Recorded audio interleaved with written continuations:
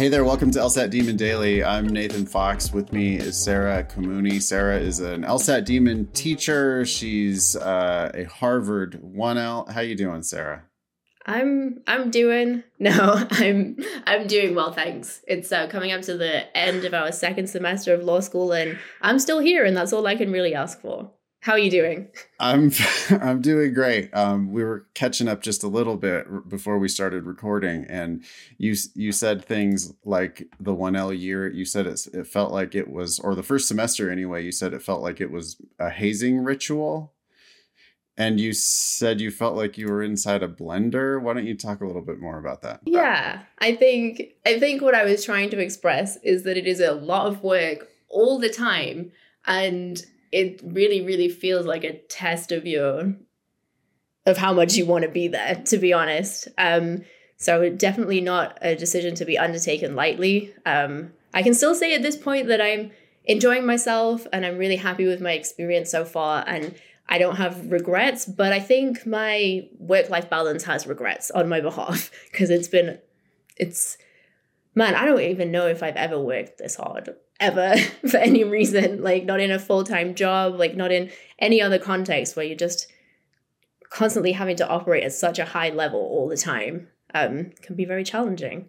Yeah, it's like you have to take the words as seriously as you take them on the LSAT, which is like almost the only lesson of the LSAT is read it carefully and understand what it says. You have to like really understand these words. You have to read them and figure out what they mean. Law school is like that.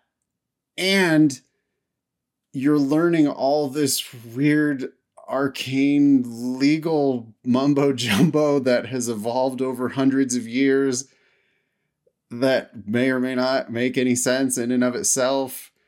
And you are expected to understand it and memorize it. Yes, I think between personal jurisdiction and the rule of perpetuities, those are two memorable low points for me. And on your point about the careful reading, there was one point last semester in our criminal law class, and to quote my professor directly, she said, "The best reader wins," right? I think we were talking about like statutory interpretation or something. And I was like, man, I wish Nathan was here to hear this. But yeah, it's, I will say that sufficient and necessary comes up quite a lot. Oh, all the time. I like constantly you would see just court opinions where the judge, whoever was writing the opinion is like confusing sufficient for necessary or calling someone else out for confusing sufficient for necessary. It's just like a super common. Yeah, there was when we were, I think last semester in torts, talking about, I wish I could remember exactly, but talking specifically about causation, like multiple sufficient conditions was a theory that came up, and this professor had like a whole slide trying to really hammer this like necessary versus sufficient thing, and I was thinking, wow, the LSAT has actually saved me to some extent, because I think I know what's going on. Well, yeah, I mean, they have a fetish. The LSAT has a fetish for sufficient and necessary conditions for a reason, which is you have to understand that shit. It's like you end up with really dumb decisions if you don't understand the difference between the two. Praise a demon. Wow. Because I would have been lost otherwise. So, okay, so you're a Harvard 1L. You are still a tutor for us. How's the tutoring going? It's been really, really good. I really love working with tutoring students and getting to kind of see their progress sometimes over, the course of several months. It's definitely, I think, changed in terms of I find myself using like very law school words all the time. Like today in a tutoring session, I'm pretty sure I said that something wasn't dispositive, and then as soon as I said it, I was like, oh, I hate myself. Like, why did I pick up this vocabulary? But no, it's been really fun. And it's also, this sounds really strange, but it's almost been, even though the LSAT is completely grounded in law school stuff, like getting to hang out with somebody who isn't going to want to talk about like civil procedure or whatever is going on in school that week has actually been really nice.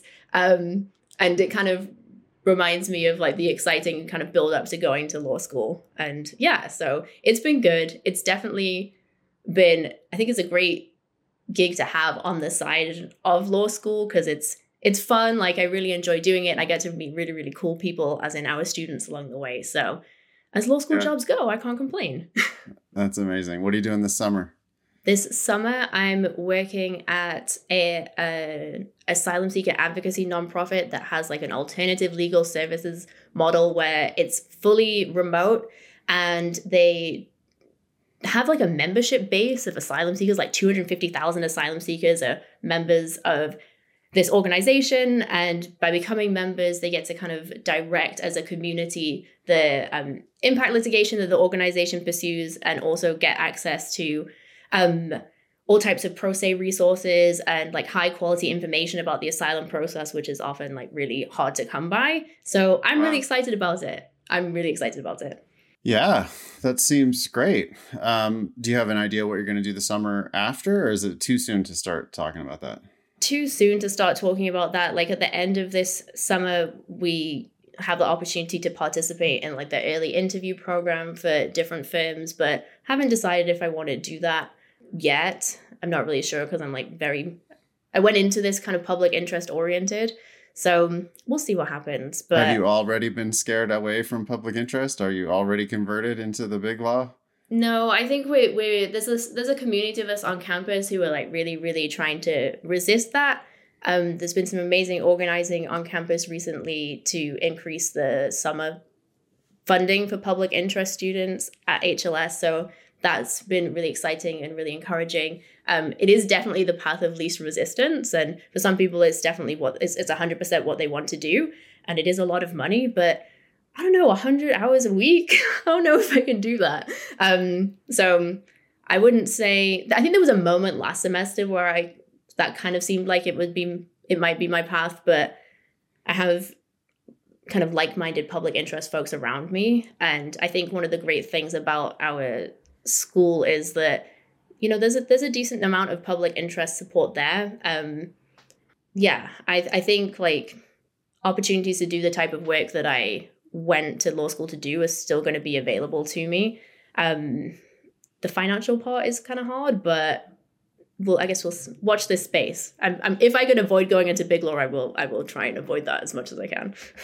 You qualify, if you do end up working in public interest, you're going to qualify for whatever Harvard's assistance programs are for that. There's a loan repayment program that is actually, I think, one of the better among like peer schools. So that's something to think about as well. The reason I'm being all kind of like blah about it is because honestly, among all the law school stuff, not a lot of time to really think through the exact contours of what the next couple of years are going to look like and all of those types of things. But yeah.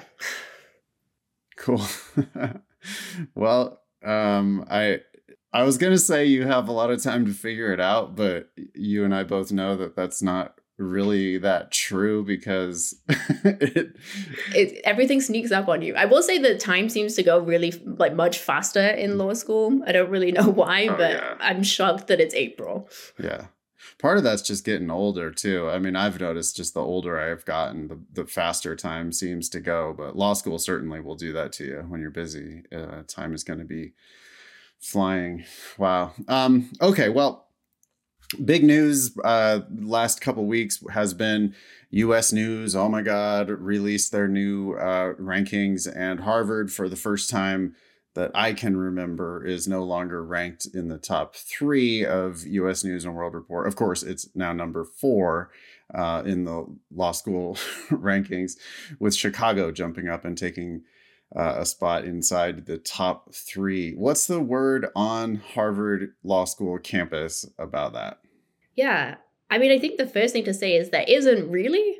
I think the only reason I know about this is because I'm embedded in like the LSAT prep universe to some extent.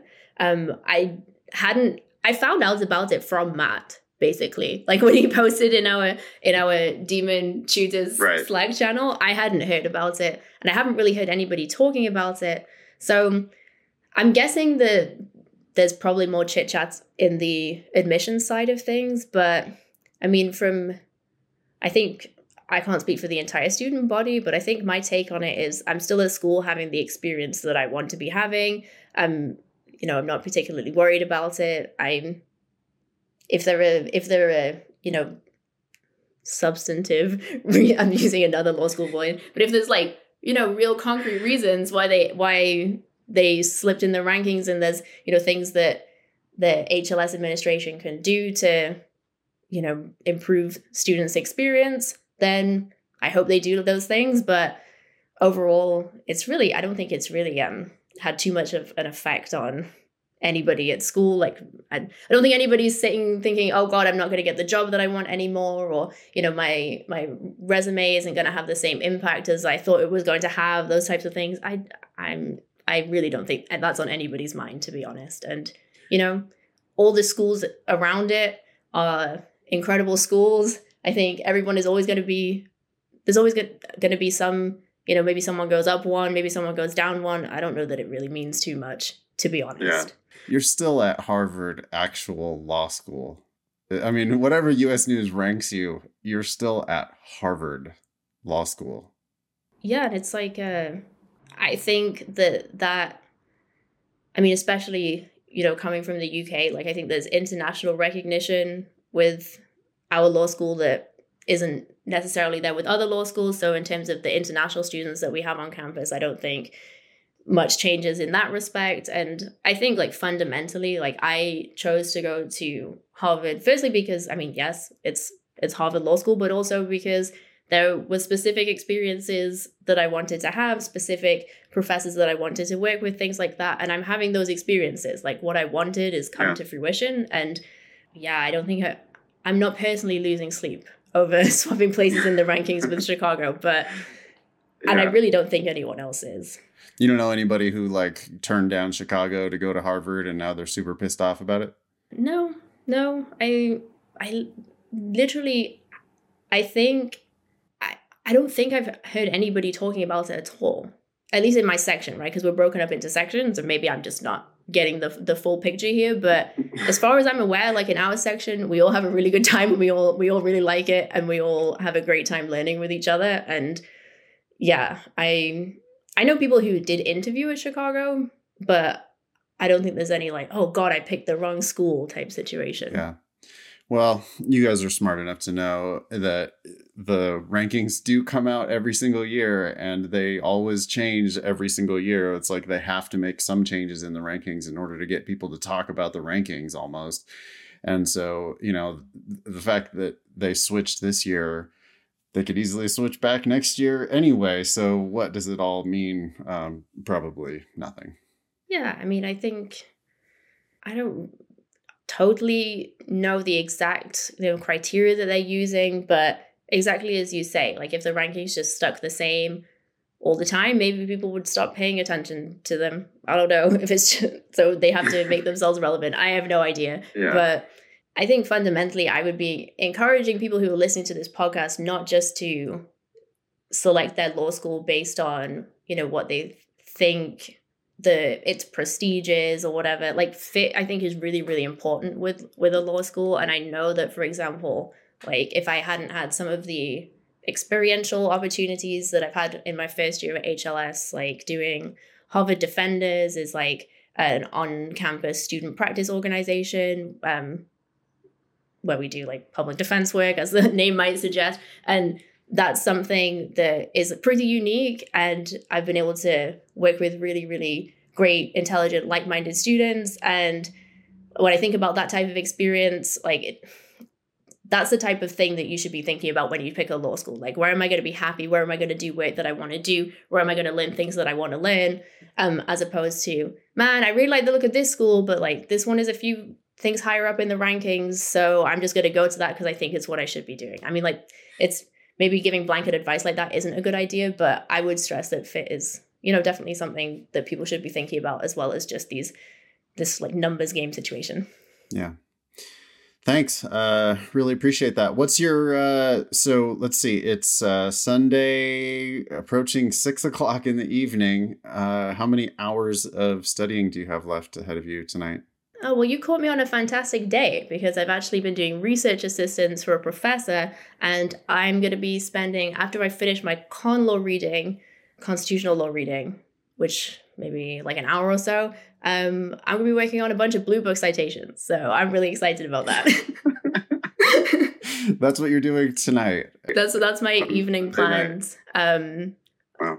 Yeah, like I was saying before, when we were catching up, law school not consistent with friendships, fun, all of those things. I'm kind of joking, and I have been lucky to meet really, really cool people at law school, and we do have a lot of fun. But yeah, a lot of work. There's always something to be doing. It just never stops. All right, I will let you go. Thanks for coming on the show. Email daily@lsatdemon.com if you'd like to ask us a question or share some LSAT or law school admissions news. Thanks for listening.